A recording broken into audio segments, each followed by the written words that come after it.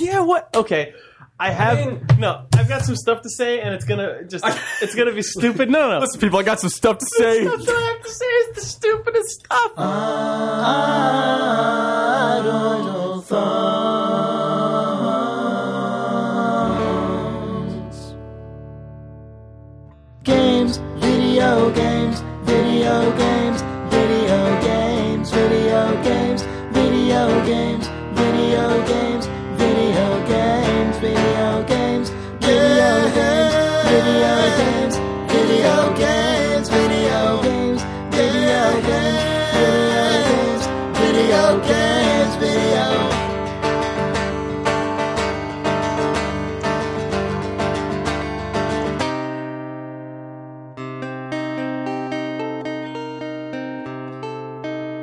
Video games.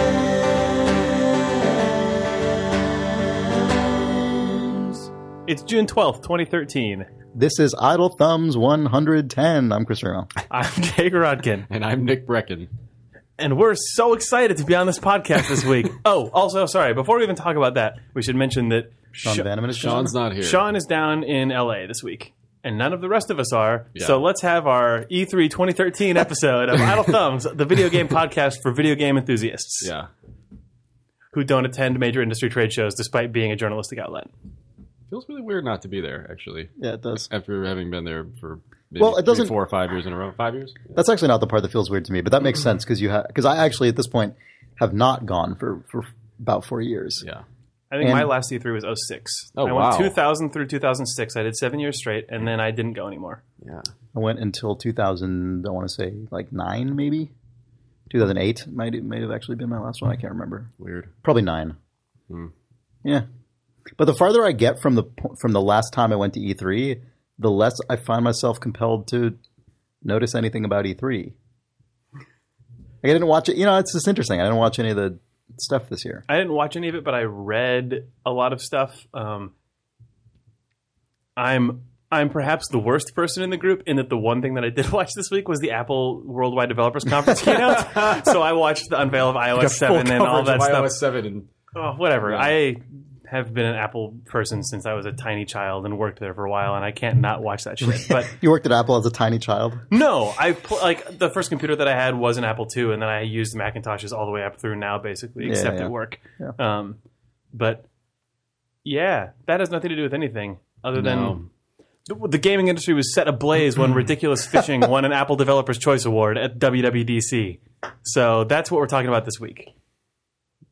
Thanks for listening, everyone. Wait, It's was been- that your thing that you wanted to bring up? No. So yeah, I'm still like... I followed the Microsoft press conference a little bit, but that was the one that I saw the least of. I followed the Sony stuff when the internet just went, whoa, they're doing all this crazy shit. And then I also didn't really pay much attention to the Nintendo one. But the disaster for me personally is the Nintendo one.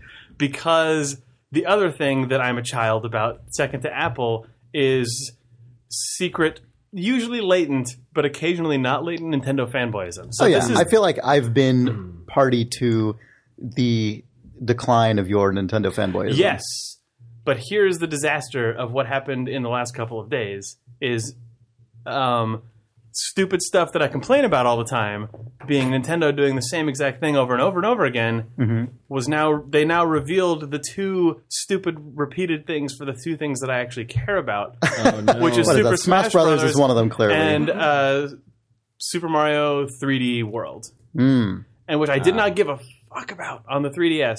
Yeah. But seeing that stupid video of it running in HD, where it's that sort of Super I haven't Mario, seen this. Super I Mario should 3D watch this. Land seems like it's like taking the Mario platforming stuff and then doing a sort of 2.5D. I mean, it's real 3D, but it looks kind of like it's a vaguely isometric presentation, but it's still a platformer and it's cooperative. So it looks like it kind of has the shaders and color palette and stuff of Super Mario Galaxy, but with a straight platforming mechanic, but with a camera more akin to the sort of like handheld Zelda games. And it's 4-player co-op like New Super Mario Brothers. I actually posted a stupid tweet about this morning, which no one understood, but I watched the trailer because everyone said, oh, Super Mario 2, oh, Mario RPG. But the trailer, for the first time that I've actually seen, has Princess Peach in it in a cooperative experience with Mario, which is dumb, but it's like, it was Why actually is that like, dumb? Oh, you just dumb that it's the just a first dumb time? thing Like- to like bring up as a cool thing. But seeing Mario and Princess Peach side by side in a video game on the same screen using the same player verbs to cooperate together to accomplish the same goals had weird meaning for me, which is fucking stupid. But like, Yeah. you play as Princess Toadstool in Mario 2, and she shows up in Mario RPG, but usually she's just relegated off to being nothing, or she plays tennis in Mario Tennis or whatever. But seeing Princess Toadstool fire a fireball and jump into a pipe that was like hilarious, like Yeah, that parallel is with actually kind Mario, of crazy to think about. it's like that the story that paints weirdly for me of them as like Mario and Princess Toadstool professional like Power boss couple? couple. Yeah, weird. That was fucking cool. Like me as a small child to me now is like that's actually Yeah. why has Nintendo not had that be what the game is for 20 years? Yeah. That and then the Super Smash Brothers shit came out. I'm sorry that I'm opening out a thumbs with Nintendo I don't know, it's enthusiasm. fine. Go for it. It's this hate love combo that is actively going on in my brain. I like the Super Smash Brothers games because they are weird deep dives into Nintendo madness. And one of the things that was announced in the last couple of days is the new Super Smash Brothers features the Wii Fit fitness trainer avatar as a character. Oh man, Oh my God. that's super good. But that's the Yeah. shit that I love. Like when Yeah, Mr. yeah, Game yeah. & Watch showed Right. up in Yeah, the yeah, Game that's Boy what I was Super thinking, Smash yeah. Brothers, and there's like a random character from Animal Crossing in it as well. But Wii Fit fitness trainer is like, what? Anyway, it's going to be Ganondorf versus the Wii Fit fitness trainer versus Mr. Game & Watch. Like Yeah, that's super that's good. a video game that I can always get behind. But Yeah. also, Smash Brothers is the only game that I've played, and I said to myself, Wait, what do you mean Smash Bros? it's the only game fighting. you It's the only played? Only game competitive. Jake It's the only has like ever played. competitive 2D fighting game that I sure. ever really played. And I said Yeah. to myself, "Fuck that!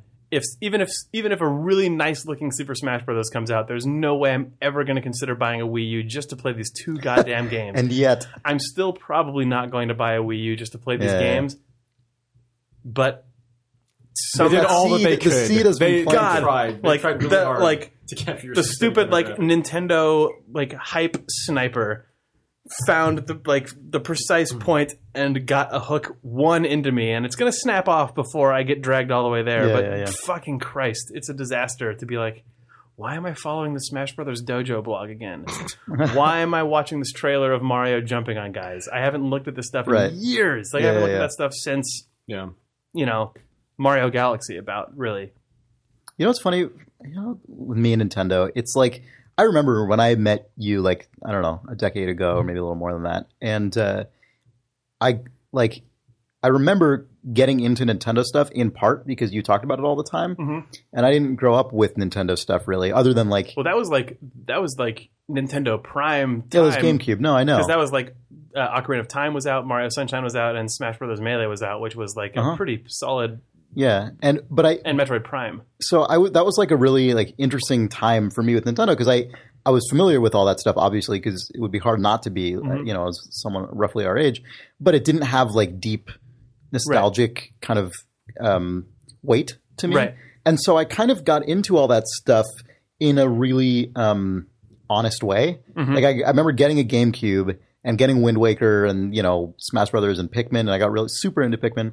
And we got really into Pikmin 2 when it came out. Yep. And I remember it was like really cool. I was really Well, that's what got pleased you to with like that, roll and- back and play Super Metroid and stuff as well, right? yeah, and like the original Zelda and all Yeah. that stuff. And what's funny is that ever since that like high point on the GameCube, which was my like introduction to Nintendo, which I realize is an unusual introduction to Nintendo, but nonetheless, it was like really all that stuff was really exciting to me at the time, and I was really impressed by it. And what's funny is that in the like decade that has elapsed since the beginning of that phase for me, I've just sort of progressively gotten less and less interested in Nintendo because it really does feel like they just keep coming out with the same stuff all the time. Not that there aren't interesting innovations. Like I thought Mario Galaxy was amazing, and I played all the way through that game, and I loved it. I thought it was great, but it just like every generation or like every cycle of these, even the cool stuff in it is just a little bit less exciting to me. And without the nostalgic stuff to like keep propping it up, like Right. Well, it's funny because The nostalgic stuff really doesn't help much. no, well, now the problem I think is that they play off the nostalgia to an increasing degree. Yeah. But my favorite two sort of Nintendo hardware generations are the Super Nintendo and the GameCube by a ton. Like I like a lot of original 8-bit Nintendo games. Same. And I like a lot of Nintendo 64 games, and I think that's a flip in like Nintendo fans who are not kids. It's like, are you the person who likes the 8-bit Nintendo and N64, or are you the person who likes Super Nintendo and GameCube? And Maybe, yeah. I don't know if that's entirely true, but I know, like, I really liked. It just feels like the 16 bits. Are you saying people who are kids prefer? No. I'm saying people who are like. I think that there's a certain type of person who's going to argue to the grave that Super Mario Brothers 1, 2, 3, and like the original Zelda, the original Metroid are what's good because they're the first ones. But Right. I think that Nintendo defined a bunch of stuff in the 8-bit space and then did a really nice, polished, confident pass over all of those IPs again in the Super sure. Nintendo. And like Mario World, I'm mixed on, but I love Yoshi's Island. I love Super Metroid. I love Link to the Past. That's like one of my favorite Zelda games. And then the N64 came out, and I fucking hated it because I thought that it was just janky. Like it had a lot of original ideas, but the execution was not very good. And then with the GameCube, they took a lot of like Wind Waker is clearly an evolution of Ocarina of Time. Mario Sunshine is clearly an evolution of Mario 64, and it feels very much like the Super Nintendo to the N64's original 8-bit NES. Right. Yeah. Right.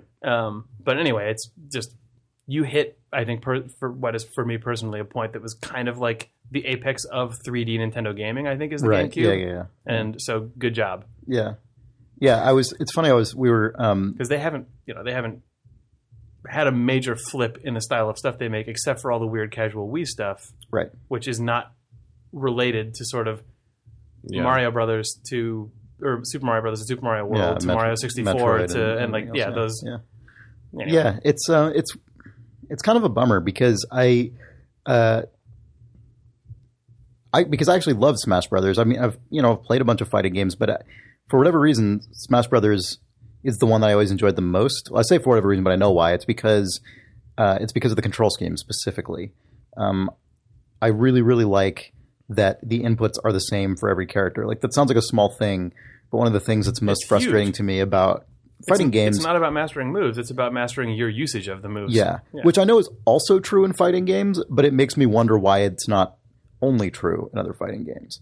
You know what I mean? Because other fighting games have just as much nuance on the usage side. So it's always baffled me that they pair that with like long strings of complex. It ends up being in a combos pretty for some different reason. space. I think. I mean, just the types of moves.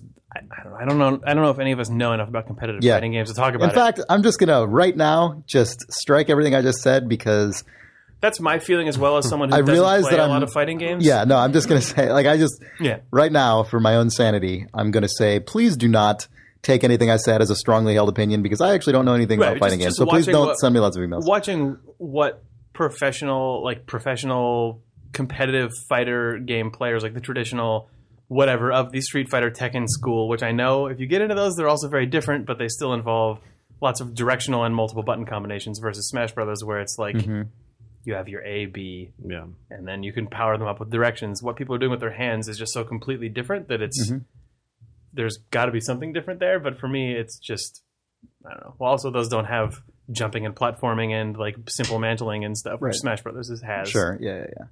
I think Smash Brothers always kind of connect. This is a weird connection to make, but I think Smash Brothers always connected with me from a certain like PC gamer kind of fundamental system where like the only competitive games I've ever played, like anything remotely close to competitively, and not in that case, not even recently, would be like StarCraft and games like that. And those are games that are entirely constructed out of out of just interchangeable inputs, essentially. Like Well, that's even the case with competitive first-person stuff. totally. Like, different classes in Team Fortress map more closely to different Right, characters in Smash right. Brothers than they do to different Right. fighters. And like a lot of, a lot of console games are just a lot more about the controller, or like especially earlier console games are a lot more about the controller and about patterns and things like that. And I think I never internalized that way of thinking about controlling a game, at least not at the like deep level that I think people who love fighting games. So you were always a have. baby. That's true. I've always been a baby, and I continue to be one to this All very makes sense day. now. Yeah. Yeah. Nick Brecken All nods this time. sagely. Oh, he's a baby. Okay. Yeah. But yeah, so Anyway, I had a weird Nintendo moment today when I watched That's a bunch of yeah, it's weird. It's really weird. I didn't think it would get to me, and then I felt weird. You felt the... I think the very first The game that I spine. talked about on Idle Thumbs was the Wario platformer for the DS or for the GameCube, one of those. I don't even remember. And I opened up being just like, I'm a big Nintendo dork. Anyway, that's probably one of the last Nintendo games I talked Idle about. Thumbs. We've got each of us has a niche. Yeah. Niche. Jake is the Nintendo dork. I think we talked about Representing Mario. the Nintendo We talked perspective about every Mario week. Galaxy maybe, and that's about it for Nintendo. Like, we don't talk about Nintendo stuff very much, but we used to That's true. in the early days of our friendship. Yeah. I just haven't played much of it recently. Yeah. Yeah. I might accidentally get a Wii U at some point just to play Smash Brothers. Accidentally. Wow, that was an amazing arc. That I just won't do it. It won't happen. But it might. But I might. Don't look at my house. Oh, God. Yeah. So what else, guys? The big Nintendo Sony thing, I got to talk about it for a the big second. You mean the Nintendo big Sony thing. Microsoft Sony thing? Nintendo. Everything is Nintendo Everything to is me. Nintendo. Nintendo wins E3 Nintendo is because they overridden. announced a Smash Brothers sequel for their new console that is a Yeah. year old. Weird. It's 1 year into a platform cycle for Nintendo. They announced a Smash Brothers game. Oh, that's interesting. Interesting strategy. Huh. God, this is the fourth Smash Brothers. Oh, they also announced the 3DS Smash Brothers, which I do not care about because that's an abomination. It actually looks really good. No, the Microsoft and Sony at this point have just become the presidential race. I was thinking about that the same way. And Ouya is the Green Party. Because, okay, like, it is the whole... It's totally that now. The, like, oh, yeah. We have wedge yeah, issues yeah. now? Oh, and it goes back and forth, too. It's crazy. It's so stupid. When do we have, like- Oh, we're back to PlayStation years. Oh, boy. Like, I can't wait. yeah, it's this... It's Everything's going to be different now, this, guys. this responsive thing and the, like... Oh man, you just nailed it with that right Yeah. there. That's right, exactly. Oh, no, games are cool again. Because this company's doing it better than the other one. There's this all time. there's all the stuff with Microsoft's really aggressive sounding DRM. Nick is flipping out right now. This is weird. Sorry, go ahead, Jake. Just all the really aggressive Xbox One DRM stuff. The Xbox Yeah, One is yeah, a yeah. surveillance state. Oh, I know, yeah. But then Sony's saying, well, of course our games are just games on disc. You can loan them to your friends. You can rent them. Whatever. yeah. That doesn't. What do you guys know? You probably don't know, but I didn't bother to dig deep enough into what their downloadable game policy is. But I imagine it's the same as the PS3, which is it's tied to your account. I haven't heard specifics, but what I heard Yeah. is that basically, yes, it's the same. It's everything like... Well, that's what's so crazy about it is that they get to sound really They get to sound progressive revolutionary, but by it's the just same saying stuff for staying by the course. just saying we're just Same doing thing. the same thing Oh, yeah, consoles stay the always course. do. But that's just 1,000 because, points of light. It's because Microsoft walked out and just said, anyway, anything that you expect for how your hardware works, Right. it doesn't. Right, And there's right. some Yeah, really yeah. good stuff about that and some really bad stuff about it. Yeah. But if what you really value is buying a disc and then handing it to your friend, you're fucked. But also, I feel like Sony's playing the smarter game here because I feel like by the end of the PS4 life cycle, not a lot of people are going to buy a disc. Yeah. Because PS4 and Xbox already yeah. have an increasing, like the prevalence sure. of day Yeah, one, full buy a $60 digital, games. download Yeah. it from the store. Yeah, that's Why what's so would- funny about it. The only reason you go to GameStop at this point is presumably so you can sell the disc back. Right. Yeah. And I But think the they thing also get big crowds with like, just because it's not just trading the disc. It's also because having traded discs, you have a discount on your new game, Right. And they've got the exclusive items and all those like weird perks and. It's like how you things. take your CDs that you buy now and you sell them to Tower Records. But it Right? seems like Remember? at the same We all do that, right? at the same time, Microsoft announced you can sell a new game, or you can give a new game to a friend if there's certain You can share. you can transfer your license after certain restrictions are met, and I don't remember what they are. It's tied to your account. But And how it is has to be that? on your How friends is that list. not going to turn into a schoolyard version of a kid handing a kid a $20 bill and him giving him a game? Like, how is that not going to turn into that? Yeah, it'll turn into that. I'll give you my copy of Battlefield because I'm done with it. Hand me $30 in cash, and I'll do a license transfer. Oh yeah. Yeah. At the end of the day, it feels like these are the really huge talking points right now. And then once both the consoles are out and both of them go through 2 or 3 operating system revisions, Well, this is why it's so funny. we're just right? going to be in a place because where it's it is a political race in the sense that people love the theater of it. Like, I don't think people are actually that excited about the differences in these consoles. I think they just love that, like, Sony just came out and said the thing you say in a debate to win the Right. the argument, yeah, the quote unquote two- the- argument. the two E3 and then everyone keynotes- just went, "Oh shit! They said the thing. Yeah, that was the thing that you they needed to say. It was crazy to watch. Yeah. Oh yeah. Microsoft keynote followed by Sony keynote as political debate. Right. Yeah. And just watching that on Twitter, and it felt exactly. They even the same. had the packaged ad to just drop. Did you see the ad? Yeah, the political Sony ad. where the guy just, it is a political ad. It's a political ad. Wait, what? I Sony didn't went see this. negative. It What should is have just said Sony for America at the end. Like it was Sony saying, "Here's how you loan. Here's how Yeah. you." It was a 25 second. What was ad it? or It was like, something. "Here's how you trade in a game. Here's how you." Step one: how you trade a game on PlayStation. I saw this. How you give a game to a friend. Yeah, and then it was a friend and then it's handing just a the guy, disc to someone "Here you else. And it go." was just Yeah. boom. Yeah. And then just like, Yeah. I am a Paid for PlayStation by 4, blah, blah, blah. and I approve of this message. Yeah, exactly. Like, Yeah. but yeah, it was weird. Like Yeah. it was basically. It's $100 cheaper. I guess I said Sony went negative. Sony didn't quite go negative, but they walked as close to the line as you can get without actually It was just interpreted as negative. Microsoft says you could do this. Yeah. Like they didn't have that first half of the ad, but otherwise they just Microsoft.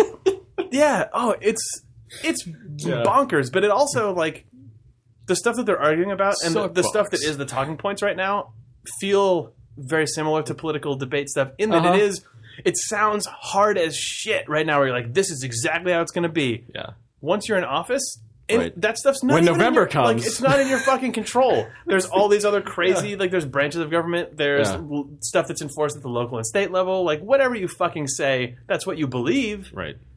But in the case of consoles now, it's what are your customers going to actually do with your products? Right. How are you going to rev this stuff over the course of software revisions? Like Xbox didn't support you can download a game from the store. It was like Xbox 360 retail games are at retail, arcade games are 40 megs, and they have a leaderboard. Yeah. Hardline, that is what we believe.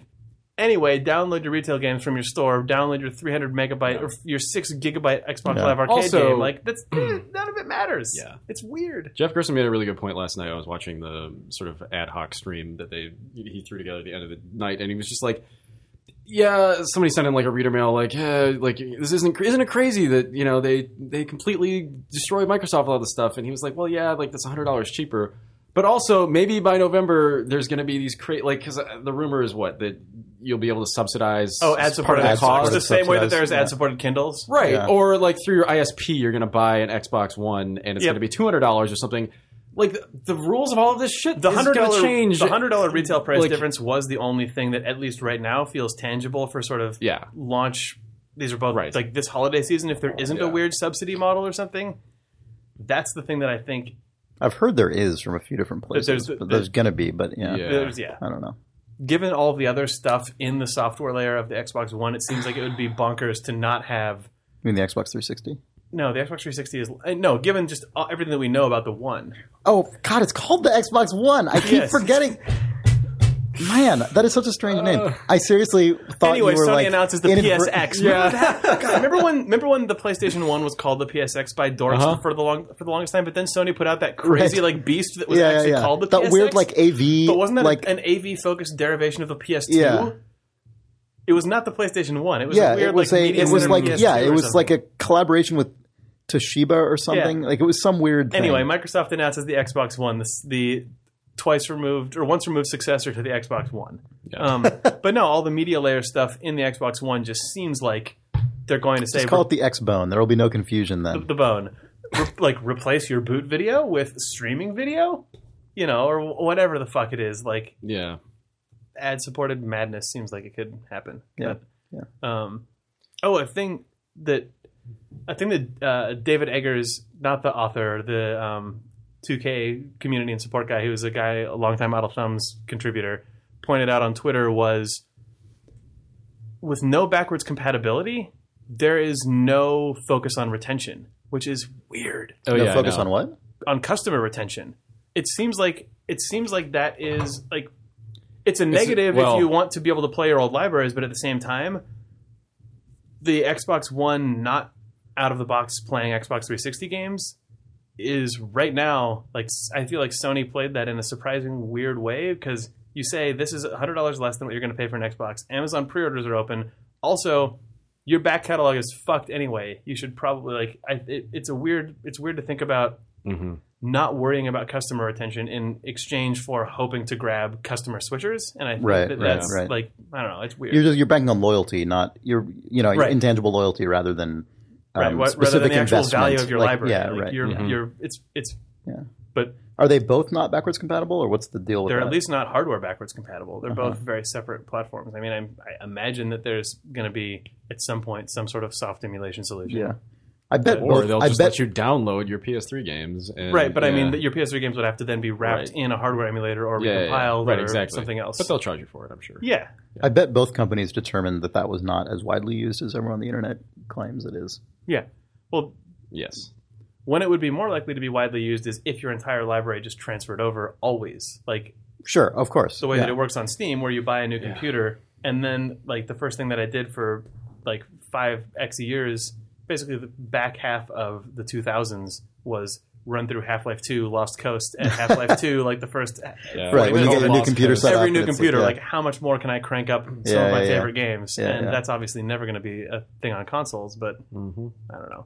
It's weird. Consoles. Man, my Steam. I've been using now the same Steam, like installation that I've just been either transferring Yep. from Yeah. from computer to computer in the same hard drive, or just copying entirely when I needed to get a bigger hard drive. But it's been the same like chunk of files Yeah, that's just been I haven't slowly. done I haven't that's done a been- mass Steam redownload for like 4, 5, 6 years at this Yeah, point. mine's been at least that long as well. Yeah, it's crazy. It's really cool though. Yep. So imagine if you could just slam your 360 hard drive into your Xbox One. It's not really It's that not imaginable. very It's not a likely, thing. yeah. No.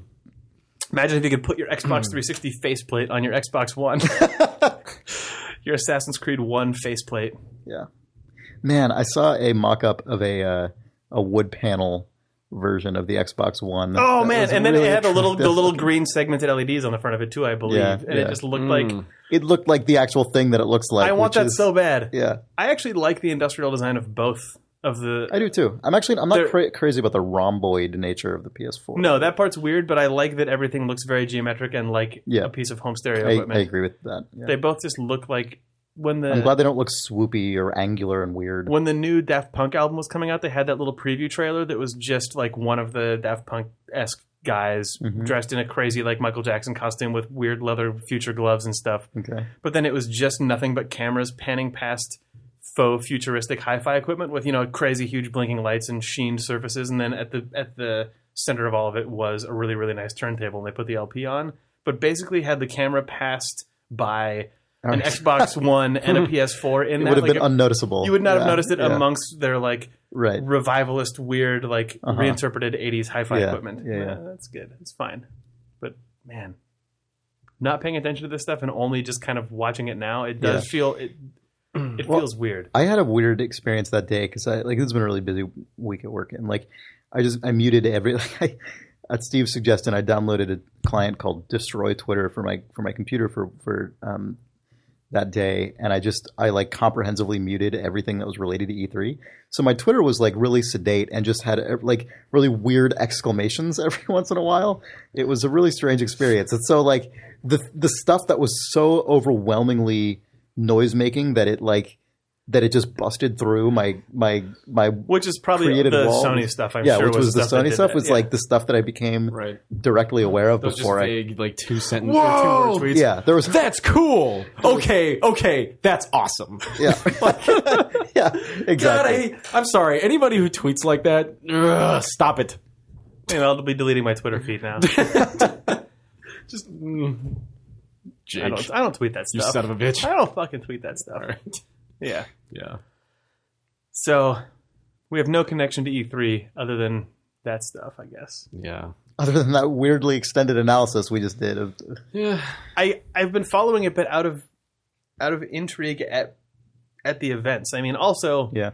I can probably safely say that were I to pick up a console at this point, it would be a PlayStation 4. But that's just like out of all of these things, Sure. Mm-hmm. Yep. Yeah. were I to vote Why for a not? president, I would have voted for Barack Obama. Yeah, that's At some point, I'll be spied on by the NSA, apparently, Yeah. and all Yeah. sorts of other horrible things will happen. But Mm-hmm. you know, You know, drone crashes through the wall. Like, Fool me once. Yeah. I guess I'd rather play some whatever pub fund funded indie games over having a Kinect camera in my house, even though 90% of the content is going to be identical. Yeah. It's so Yeah. weird. let us all remember that Sony is the one who filed the fucking patent about say McDonald's to end commercial, not Microsoft. Oh, I know. That was the thing that really made the political thing seem like an apt comparison. Where It's they're just like, that, Microsoft spied on you with the Kinect. They know everything you do. Anyway, meanwhile, Sony in their back pocket has Yeah. literally say McDonald's to end commercial. yeah, it's Like that is filed with the government. yeah.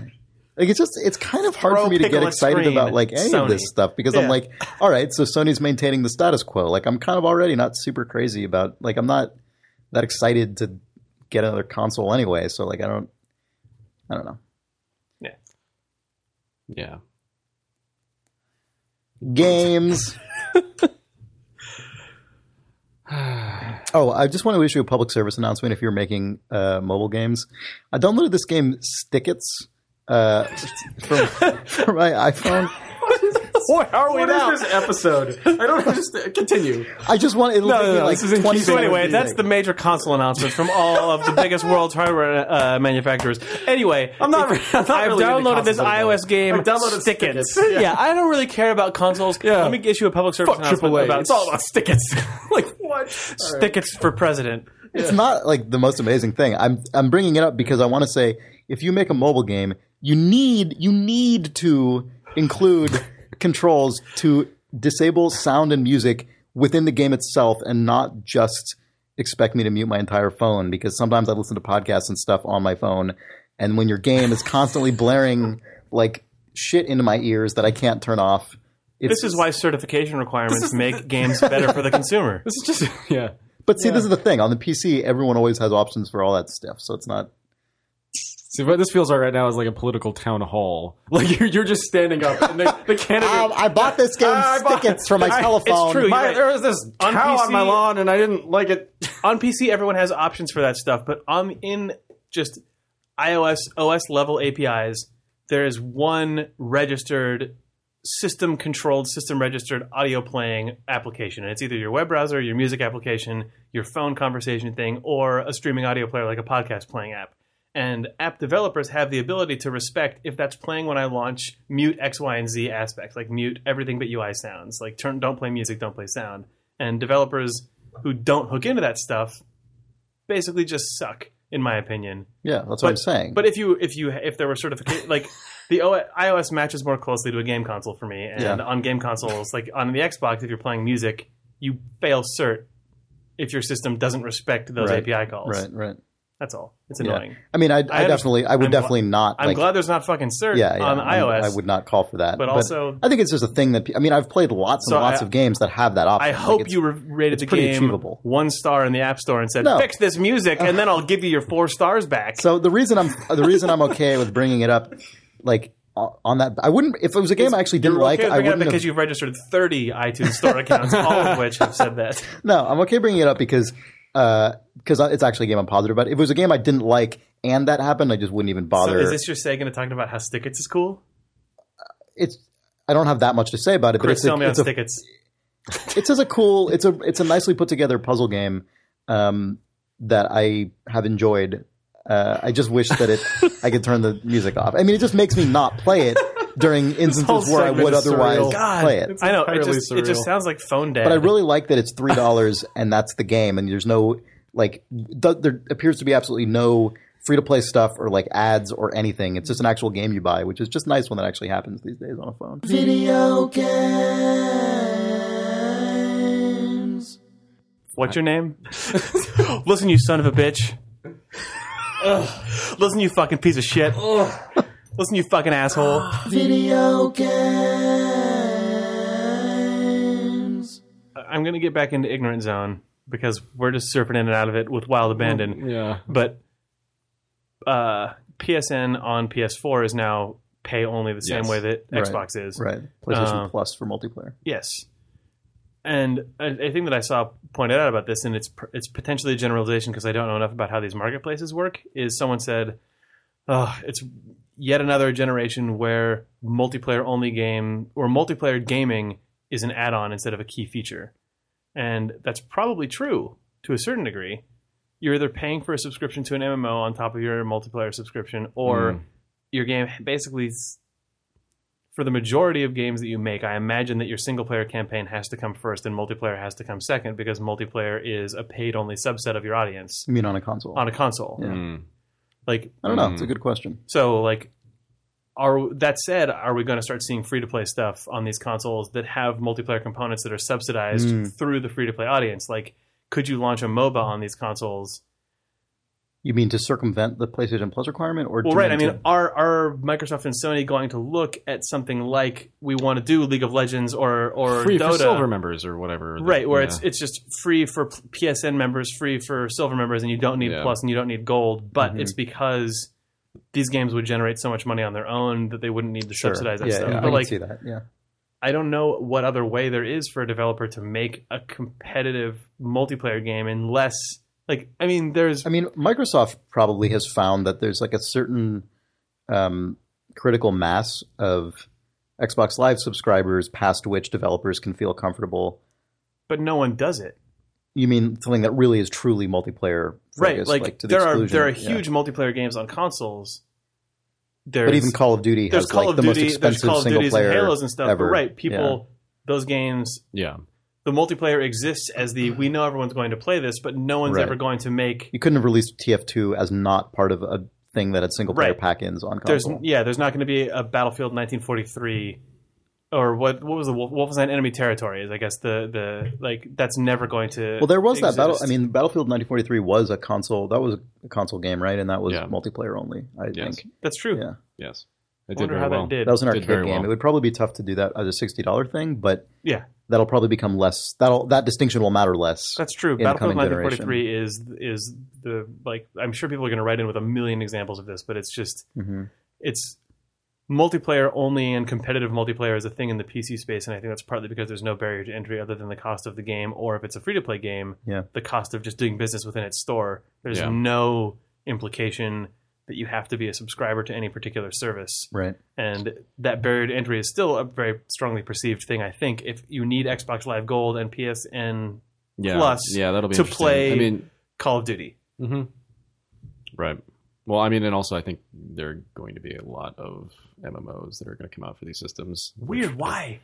I don't know. I mean, like, look at Destiny. Look at the Elder Scrolls Online. Look at all the stuff that has already been announced. That's way more than was ever planned. For I guess something maybe like you're you know. guaranteed like these consoles are being sold as always connected. People are maybe feeling like maybe there's I a think now comfort it's- level enough yeah, yeah, with yeah, I console think. sure. players I think that we also can do, both. that we can ruin these people's lives now with MMOs Yeah. for Both- 5 years. I mean, Microsoft's had that requirement for years, and they've clearly been really putting a lot of effort into Well- trying to make Xbox Live a thing that is a huge value add, not just in games, right, Yeah. but in a bunch of things. And I assume Right. Sony's going to double down on that as well. The software layers on both the PlayStation 3 and the Xbox 360 are very much built around like, what if it's in a kid's room that doesn't have internet? Like the 360 didn't even ship with Yeah. Wi-Fi built in, I whereas think now those it's companies like are just deciding right, more right. and But I more mean we that don't means care about that means Yeah. that we're in the space that I think PCs were assumed to be a decade or so ago, where it's like these guys just are always plugged straight into their cable modem, Right. so you can log in and out of WoW whenever the fuck you want, and that's I think. Is that? I mean, Nick, is that where you Yeah, think the yeah. winds are blowing as far as why we're starting to see that stuff coming up? Yeah, Weird. I think it's that time for consoles. I think Get ready you for know. that Halo MMO. Yeah, No Maybe. TV series. yeah, Transmedia. yeah. Interactive television. Man, there's a lot of people actually trying transmedia stuff. I know, it's a real Yeah. bummer. It's weird. That's super weird. It's the future. Yep. It's kind of fundamentally unexciting, right? Like no creative person said, I mean, I'm sure people would disagree with this, but like the fundamental notion of a transmedia venture is like that just by definition is basically some executive deciding this is what we need to achieve. Like it's just it seems like such a top down way of making something to me.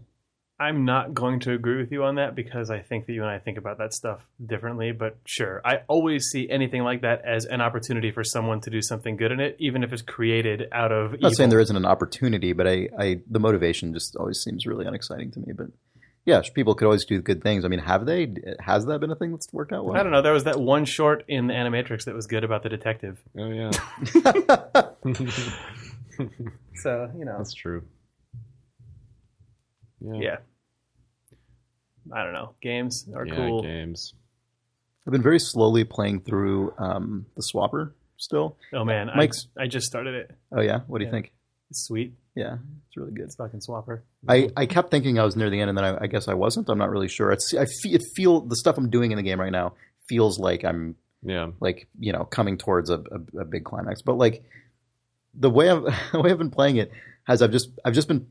It actually feels like doing a really hard crossword puzzle. It's not as hard as like a Saturday New York Times crossword puzzle, but like my pattern of play is similar to that. Like on the hardest crossword puzzle days, I'll play it until I hit something really tough. Like Saturday in particular, Saturday's the hardest day of the New York Times crossword, and that's the day that often it actually takes me more than a day. Mm-hmm. Not like more than 24 hours, but like more than an amount of time I'm willing to sit and do that one sort thing of for. Blips that you do crosswords for spread out. Yeah, and like Sunday's a lot easier, so like Saturday will often bleed over into that, and like and occasionally even Monday. And so, and the way I kind of it just ends up that I do it is like I'll fill in, you know, answers until I am just completely stuck on something, and I'll set it aside. And when I come back like 8 hours later, 12 hours later, 24 hours later, I often find that my brain just like has arranged itself in such a way that it's like suddenly I just have a huge another burst. And the Swabber's been the same. It's never like extraordinarily diabolical, but there are moments where I'll hit my head against something for a while and I'll realize I'm not in a mode where I'm actually coming up with new creative solutions to this problem. Yep. So I'll just quit the game. I'll Alt F4 the game and I'll go do something else. And then when I come back to it later, the next day or whatever, I'll almost always find that the place I stopped, I just kind of breeze through. And it's a really cool feeling. It's a really interesting thing. It is one of the better things about brains. I mean, it would be nice if your brain didn't get stuck on a thing, but being able to sort of that when you're consciously aware of the sort of like foreground aggressive processing of something, and then just going, you know what? I know that I'm just going to keep thinking about this even if I don't think about it, and then come back a day or two later and go, oh, obviously it's that. Yeah. So crazy. Yeah. Yeah. It's weird. I mean, that happens at work all the time too. It's like it's funny when it's kind of interesting when it happens in a thing that is ostensibly for entertainment purposes, but it's a really good feeling in a game. It's a really nice contrast to games that like so desperately don't want you to ever stop or get stuck or have any like meaningful resistance. You know, I mean, it's nice to play a game that makes you feel that way. Because the other nice thing is that I feel like I'm playing through it a lot more slowly than I would if I was just really intent on barreling through it, which I mean, I'm sure I could, but like this has been a really pleasurable way to play it. And it also has sort of resonated to me with the way the story is told in that game. There's something weird and like chronologically fractured in the game narrative that I'm not entirely sure what it all means yet because I haven't finished the game. But you haven't completed the swap. I have not. I haven't beat the game yet. I haven't beat the boss. Oh, you beat a lot of levels though. Yeah, I beat some boards. But it feels like there's something going on in the story that is like probably unintentionally resonant with the way I'm actually experiencing the game as a work, which I think is really cool. That's cool. Also, I'm only ever playing it late at night because that's just when I have time. That's when you can see space outside. Yeah, and it's nice. It's a good game to play in that atmosphere, you know, when everything is sort of muted and things are quiet and I don't know. I'm just still really enjoying that game, and I'm really glad that I haven't finished it yet because I'm really enjoying this sort of slow wade through it. It's been super fun. I was gonna say that background to sort of walk away from it and come back thing is a thing that the Swapper has in what is I need to think about what my sentence. I'll come back in 2 days.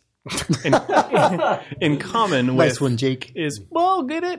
Is adventure games, but I think that that's not actually true across all adventure games. I think it's only true of adventure games that are sort of mechanically consistent in and of themselves. Right. Yeah. And it's a weird example, but the adventure games, I mean, I played them as a kid the most, but Monkey Island 1 and 2, the games that I always fucking bring up about everything, those games have a really strong internal vocabulary. Like they're really RPG informed and for adventure games.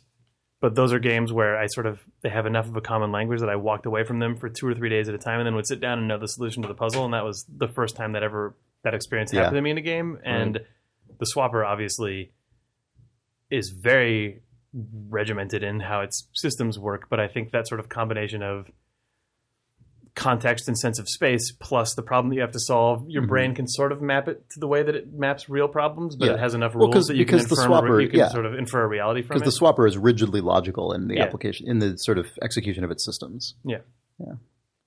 It's cool. It's pretty good. I like it. Did you talk about Metro last week? I didn't listen to last week's episode. Oh yeah, yeah. It was. You should listen to it. It's a really. Or maybe you shouldn't. Why? What do you mean? I have no memory of that discussion. So really, yeah, it was really good. That was Remember when we were talking about consoles? I remember drinking like this much whiskey. God, that's the only reason you were happy about something. Apparently, Nick was really pleased about this one part in Metro, and maybe it's just because he was impaired. It's possible. I have not gone back to Metro for 2 weeks. And it's you killing son me. of a bitch! I know. I suck. There's so many mails to you. There's so many what? Mails. Oh, emails written to him. About Metro? Yes. You sure they weren't about Opera? Most of them were. I played some State of Decay. Oh yeah, You just started it though, right? I played about an hour. Okay. Yeah. I don't. You watched You a minute of indicated State of that. Decay. Yeah, you indicated that you weren't like extraordinarily over the moon about it, but I did walk in to the living room as you were playing. As a thing happened, that was like the most It was pretty excellent good. moment Yeah. that I could have imagined happening in a game like that. Here's the thing. I need to play more of it. I know that there are cool elements to this game that I haven't experienced yet. Give the basic rundown on it. This is a game made by Undead Labs, which Yeah, those guys. I believe somebody told me it was founded by, maybe it was you, Chris, said it was founded by the lead programmer of World of Warcraft. Steve mentioned that. Steve mentioned that. Yeah. So yeah, I mean, and I think this game, feels. So it's an open world game, and what's great about it is that the first thing that I liked about it was that it began and was immediately player controlled, and I didn't have to sit through a cutscene or anything. You're just dropped on Such a a beach. nice rarity these Oh my days. god, was really it is nice? amazing. I thought for sure because it's just sort of it loaded in and there was a line of dialogue, and I thought, oh god, here we go. And then it was just my controls, and you were immediately killing a zombie, which fine, like as long as I can control my dude, perfect, good. So we're in this like open world. And it's a really janky game. Like, I'm just going to say that, like, right off the bat. It's really janky, and it feels kind of incomplete in some ways, and it's really buggy. But that's kind of what's cool about it, I guess, is it feels like this very rough around the edges world, and it has a lot of interesting twists on just a single-player open world game.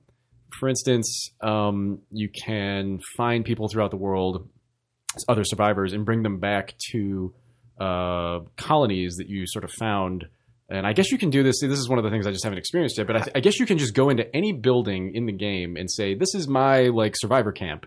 And you can like plant your flag and say, this is my camp. And you can also then at that point, like say this room, this house over here is my like, whatever, like supply room. And this is where the garden's going to be. And you can actually like found these little, colonies, and then find people throughout the world and bring them back. How do you bring them back?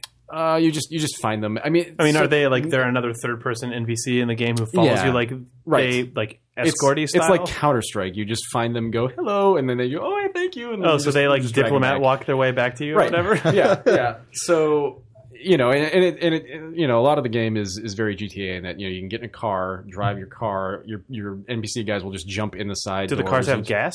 I don't. Maybe they do. That would be really weird if there was infinite gas in a zombie. Whatever, who cares? It's probably fun. This game, they probably don't. I didn't notice whether or not they do. But other than that, though, I mean, it's pretty severe in its mechanics. That base setup idea actually sounds really cool. No, it's really cool. I mean, on top of that, too, when you die, this is another surprising thing that was really cool. You die for real, and then you Steve Gaynor is dead. Yeah, but then you load in as one of the other survivors, and it goes, oh man, we really like Molly. So there's actual narrative permanence of the characters in the world. You immediately load in to an NPC, and then everyone's just like, oh god, we really like Frank. Oh, too bad about that. I love that. That sounds like that's really good. It sounds like the really Karateka. That's like Karateka, yeah. Structure, yeah. Oh, cool. So there are cool things like that. There's a day-night cycle. Cool game. It's a really severe, like, you're finding supplies and you constantly So does it have like the day-night cycle of Minecraft, basically? Where I think it's like an hour. I mean, and then when it's night, you're fucked. Right? Yeah.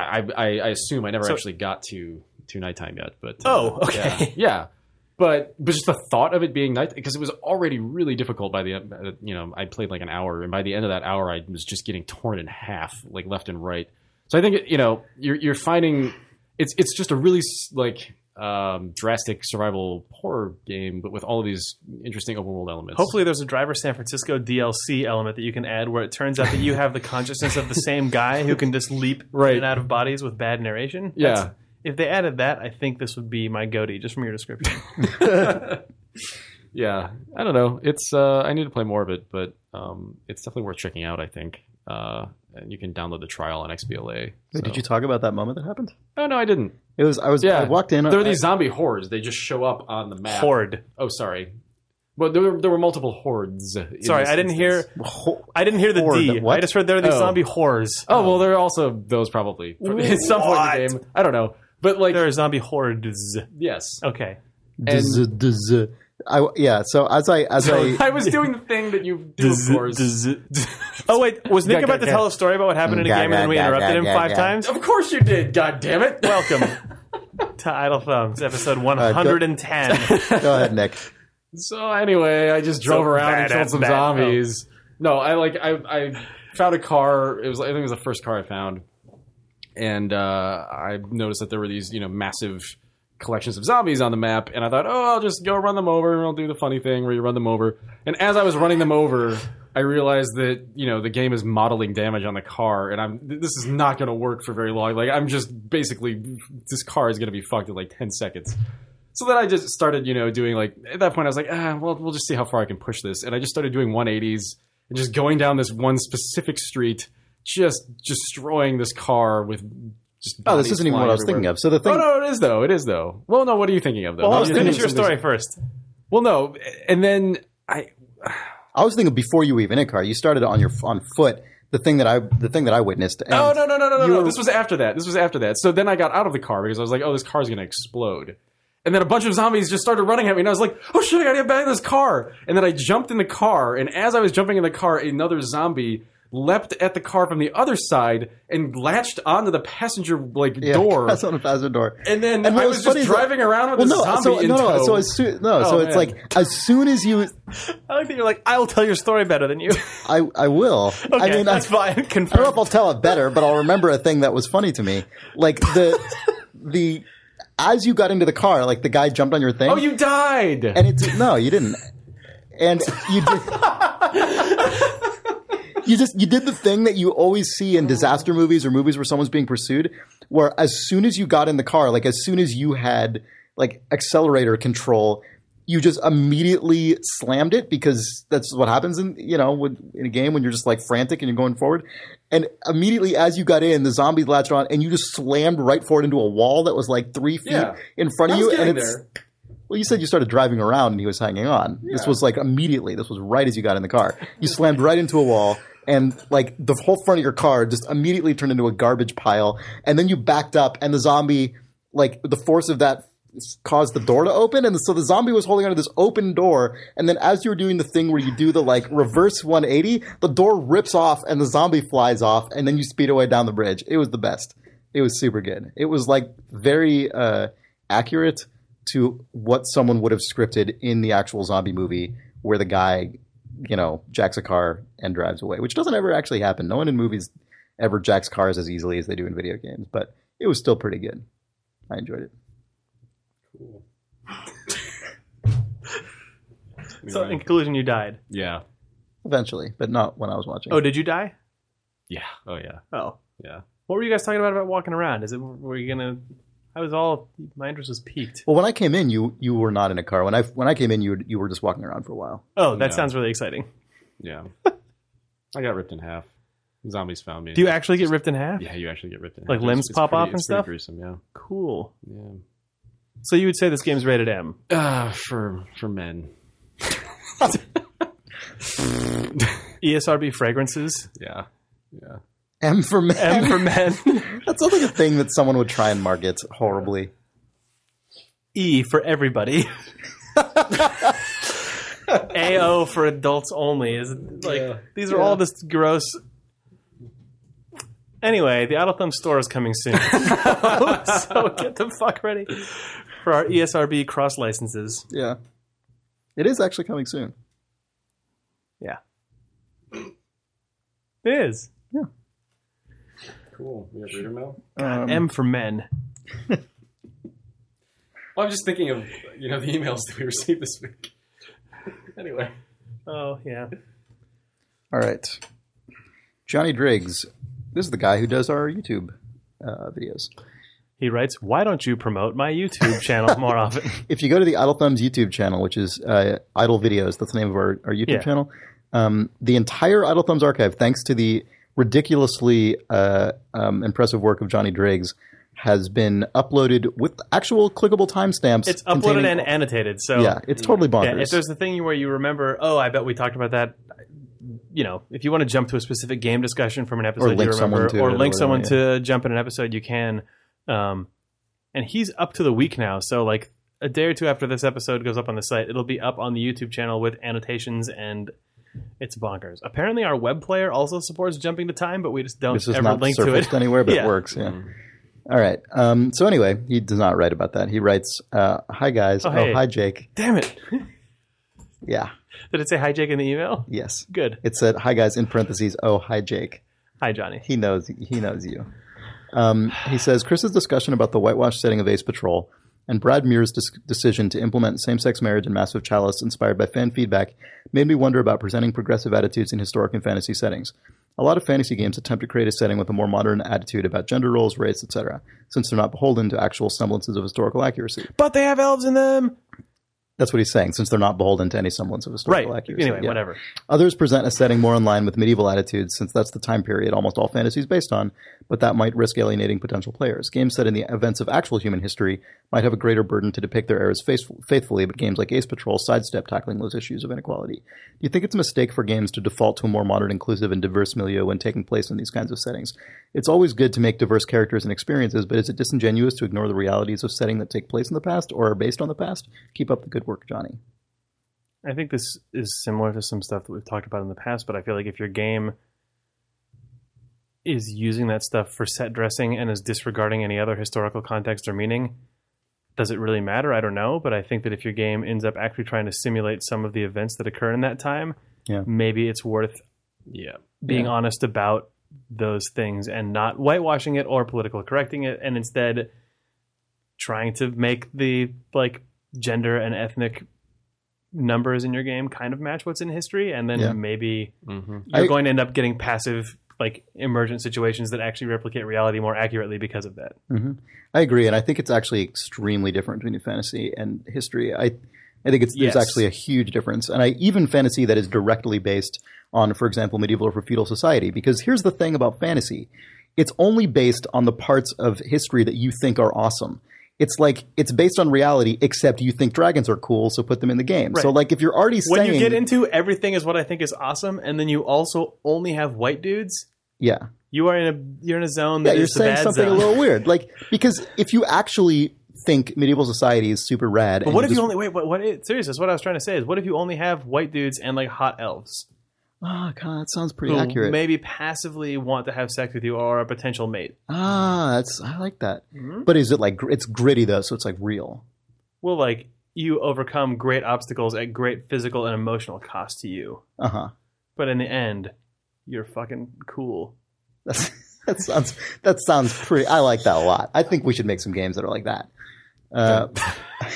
But yeah, I feel we collectively, Idle Thumbs presents. Yeah. I feel like people can talk about realistic fantasy or gritty fantasy or whatever, but fantasy inspired by history. But ultimately, the fact that it's called fantasy, you are picking and choosing the things that you think are actually cool about whatever ostensible historical setting you're inspired by. You're making conscious choices that some of these things are worth including and some of them aren't, and there's going to be an implicit value judgment no matter what. I absolutely don't think it's overly politically correct if you're already in a setting that is called fantasy.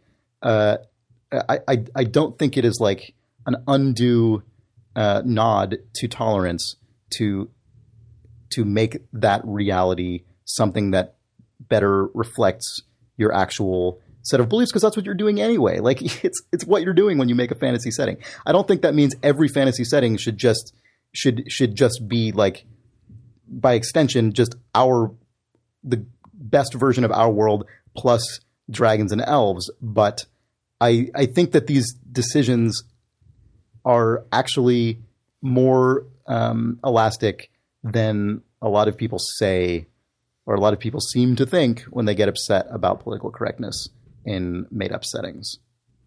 It's, yeah.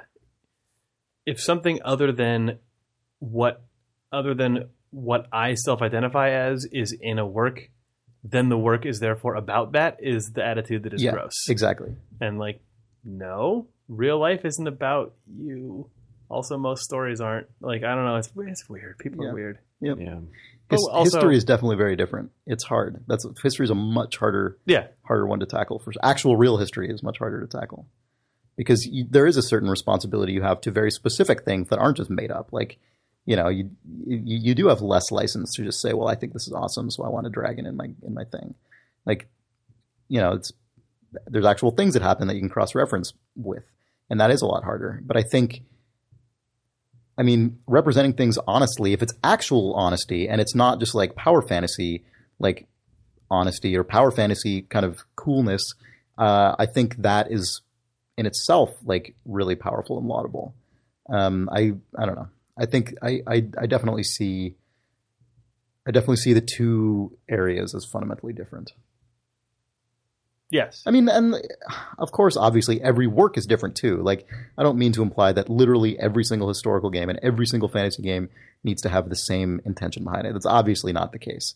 But I think as a general rule, your responsibilities in a historical setting are different than your responsibilities in a fantasy setting. Yeah, there's also such a thing as historical fiction, though, which does make your two fundamentally different things have a line that's crossed, where you're saying, I'm telling a story that is based in history, but I've changed these two facts or whatever, But I think which a usually fact means is that there's a different. steam-powered robot.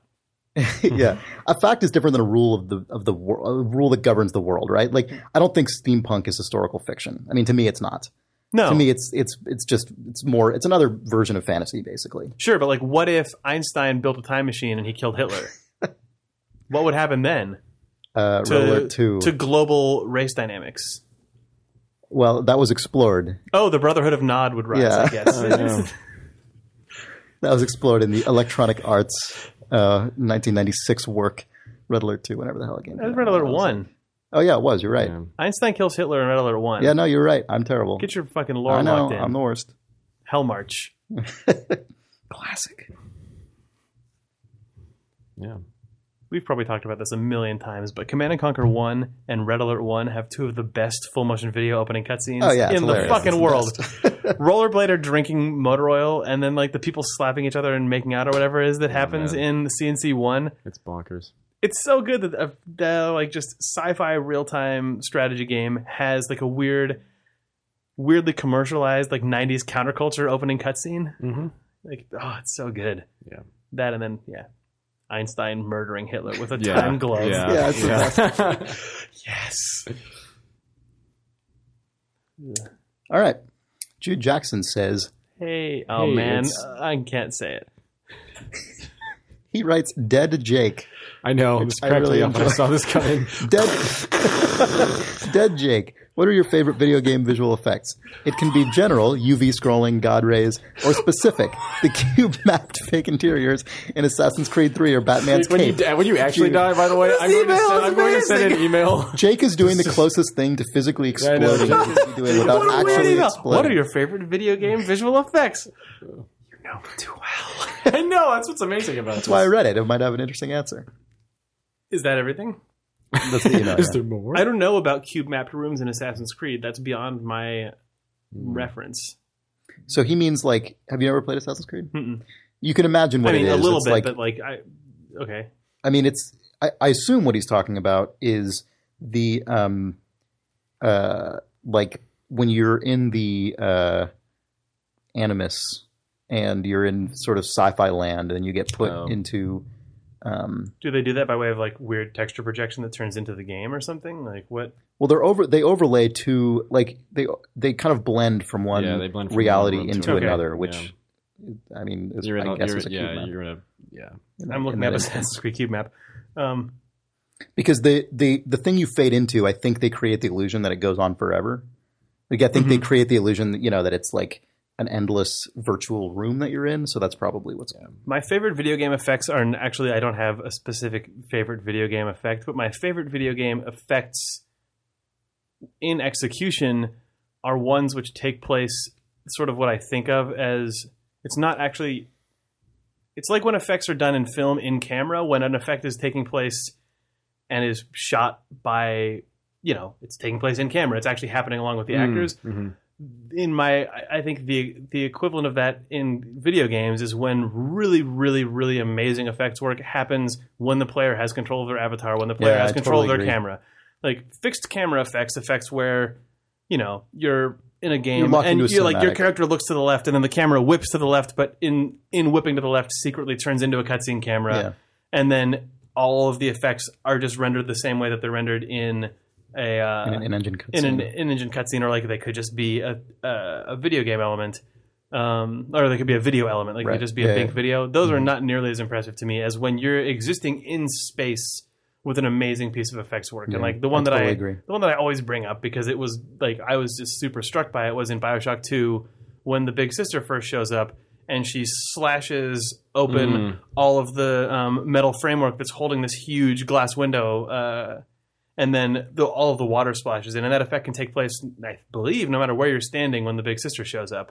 And it's this really amazing combination of sort of solid scrolling surfaces to simulate flowing water, plus a bunch of sprite work, plus all of the dust and debris. And then when the water hits the view screen, it overlays a transparent bank video, but you can see the world through it on the inside. And then there's this real-time 3D huge water has taken over the room, and you see all the furniture has sort of leapt up off the ground because it's physics objects, and then they, I guess, turn into hand animated or like water physics objects. And then inside of that space, you can then walk out of that room inside of the water into the water environment. And all of that happens from wherever you happen to be standing, unless I'm mistaken. And just the entire scene state changes inside of a first-person camera using just every effect basically that you can do in the Unreal Engine in tandem. It was fucking impressive. I like stuff like that a lot. And it's harder to do in the games that I work on because most of our stuff is from a very heavily directed camera because it's, a weird like cinematic experience. But I love it in Telltale games, especially because it's so weird to do when people end up pulling off crazy impressive visuals and there's a guy walking around. It's the best. Mm-hmm. Yeah, that's what. Also, UV scrolling is pretty sweet. I don't know. By UV scrolling, does he just mean like the texture mapping, like moving in real time? Like, what? Is that cool? No. What, you don't like a sweet like a ticker tape, like a or like when you're in Quake 3 and you see like a crazy like the wall overwrought grate, and then there's like some guts scrolling by underneath it. Oh, well, doesn't that exist in like one of the every game? No, but like in an early Doom game, like there's like I imagine that's how like I don't know if Doom JP would know better, but like if there's like little conduits and electricity stuff in Doom. But is that done through palette swaps or sprites more than it's done through texture scrolls? Right. Yeah, that's a good point. Actually, in Doom, it's almost certainly. I think Quake 1, it's almost certainly. Yeah. Quake 1 has texture scrolls up from wazoo. But let's talk about UV scrolling some more. Yeah. Anyway, it's weird that people write me about my favorite gaming effects when I work in a studio who has a very, very, very slim effects pipeline. Like Telltale, the effects that are done at Telltale are very, very handmade. I'll say that. Sure. Yeah. You don't have a God Ray button like you do in Unreal. God, that fucking God Ray button. The only reason this occurred to me is because you referenced the place you work, so it made me think about the place I work. I wasn't planning on bringing up a Double Fine thing, but the Brutal Legend engine has a fucking sweet set of nice. Yeah, we have amazing effects. We have amazing effects artists at our company, but like, Autonomous, that game is all effects. I know it's all effects. That's why I bring it up. Like it was one of the Amnesia Fortnite prototypes last year.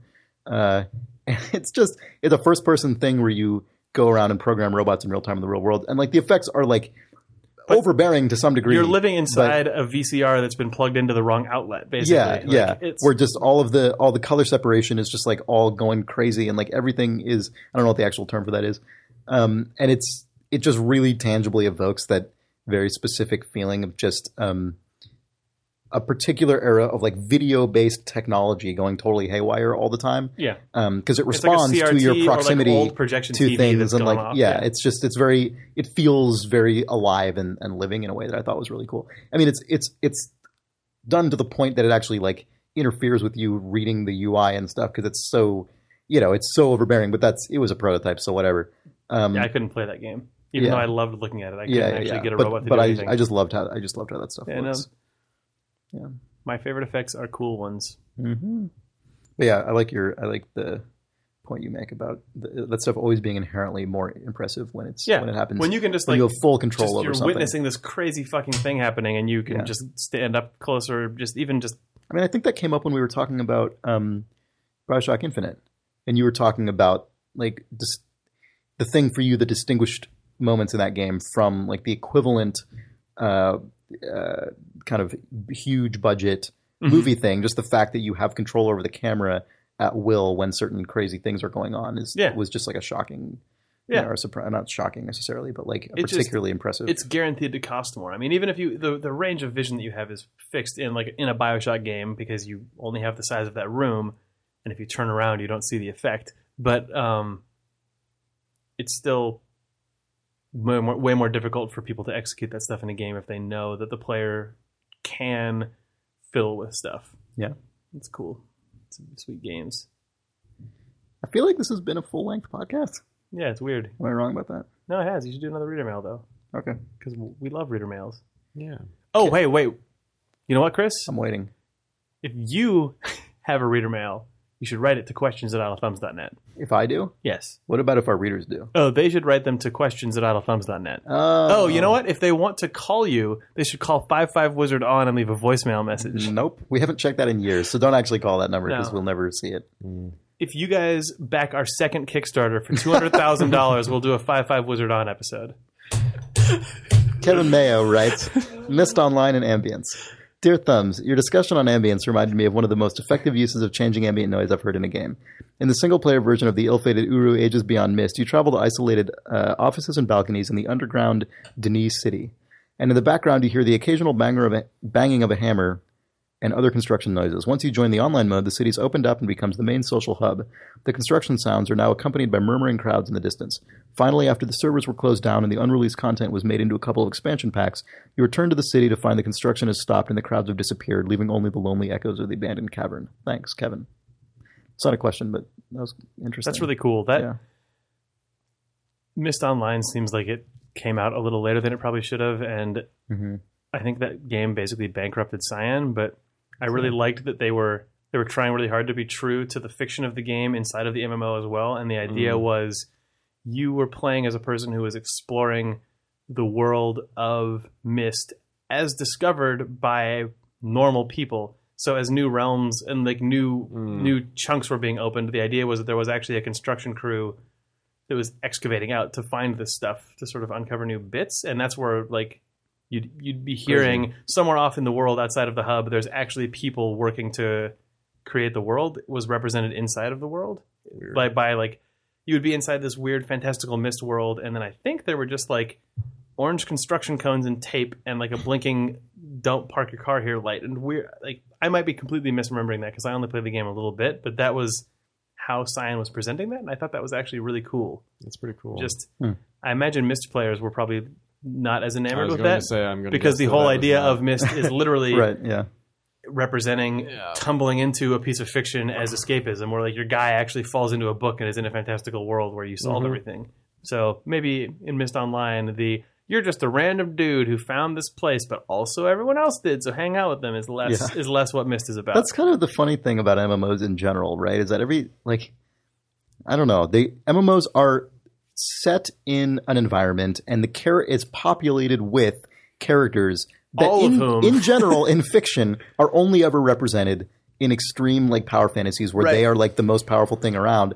And they still try to make you feel like that, except that in the MMO version there's always just like 8,000 of them everywhere. It's super weird. That's what I thought was cool about Uru. Yeah, I agree, everyone totally. in it just dresses like a regular guy, and you're all just supposed to be people who are like, oh hey, we found Mist, weird, come check it out. Like let's all poke around in this. And I think the idea was that people would collectively work to solve puzzles and stuff, which would then eventually enable like that sort of playing through Myst as a huge group was the grinding thing that would unlock Right. new pieces of it. But it doesn't. They accidentally invalidated, I think, the reason that people thought Myst was cool from an emotional standpoint. Mm-hmm.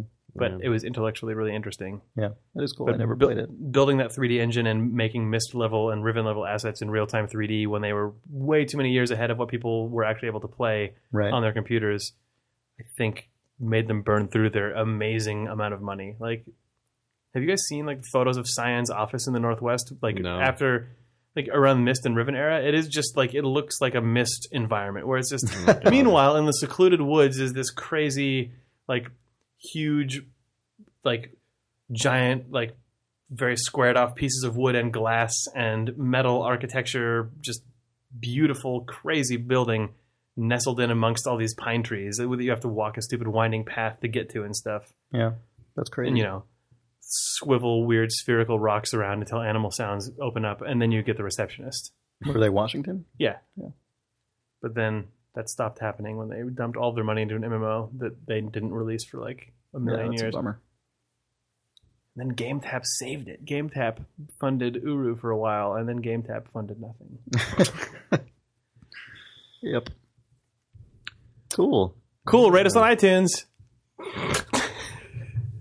We've been getting up there in the iTunes list recently. It's been working. Not nearly as well as our competing podcast, Dota Today. DotaToday.net. Lord. Dotatoday.net. Yeah. God, we got to launch Dotato Day. Potato Day. Potato Day? Yeah. All right, bye. Bye. IdleThumbs.net.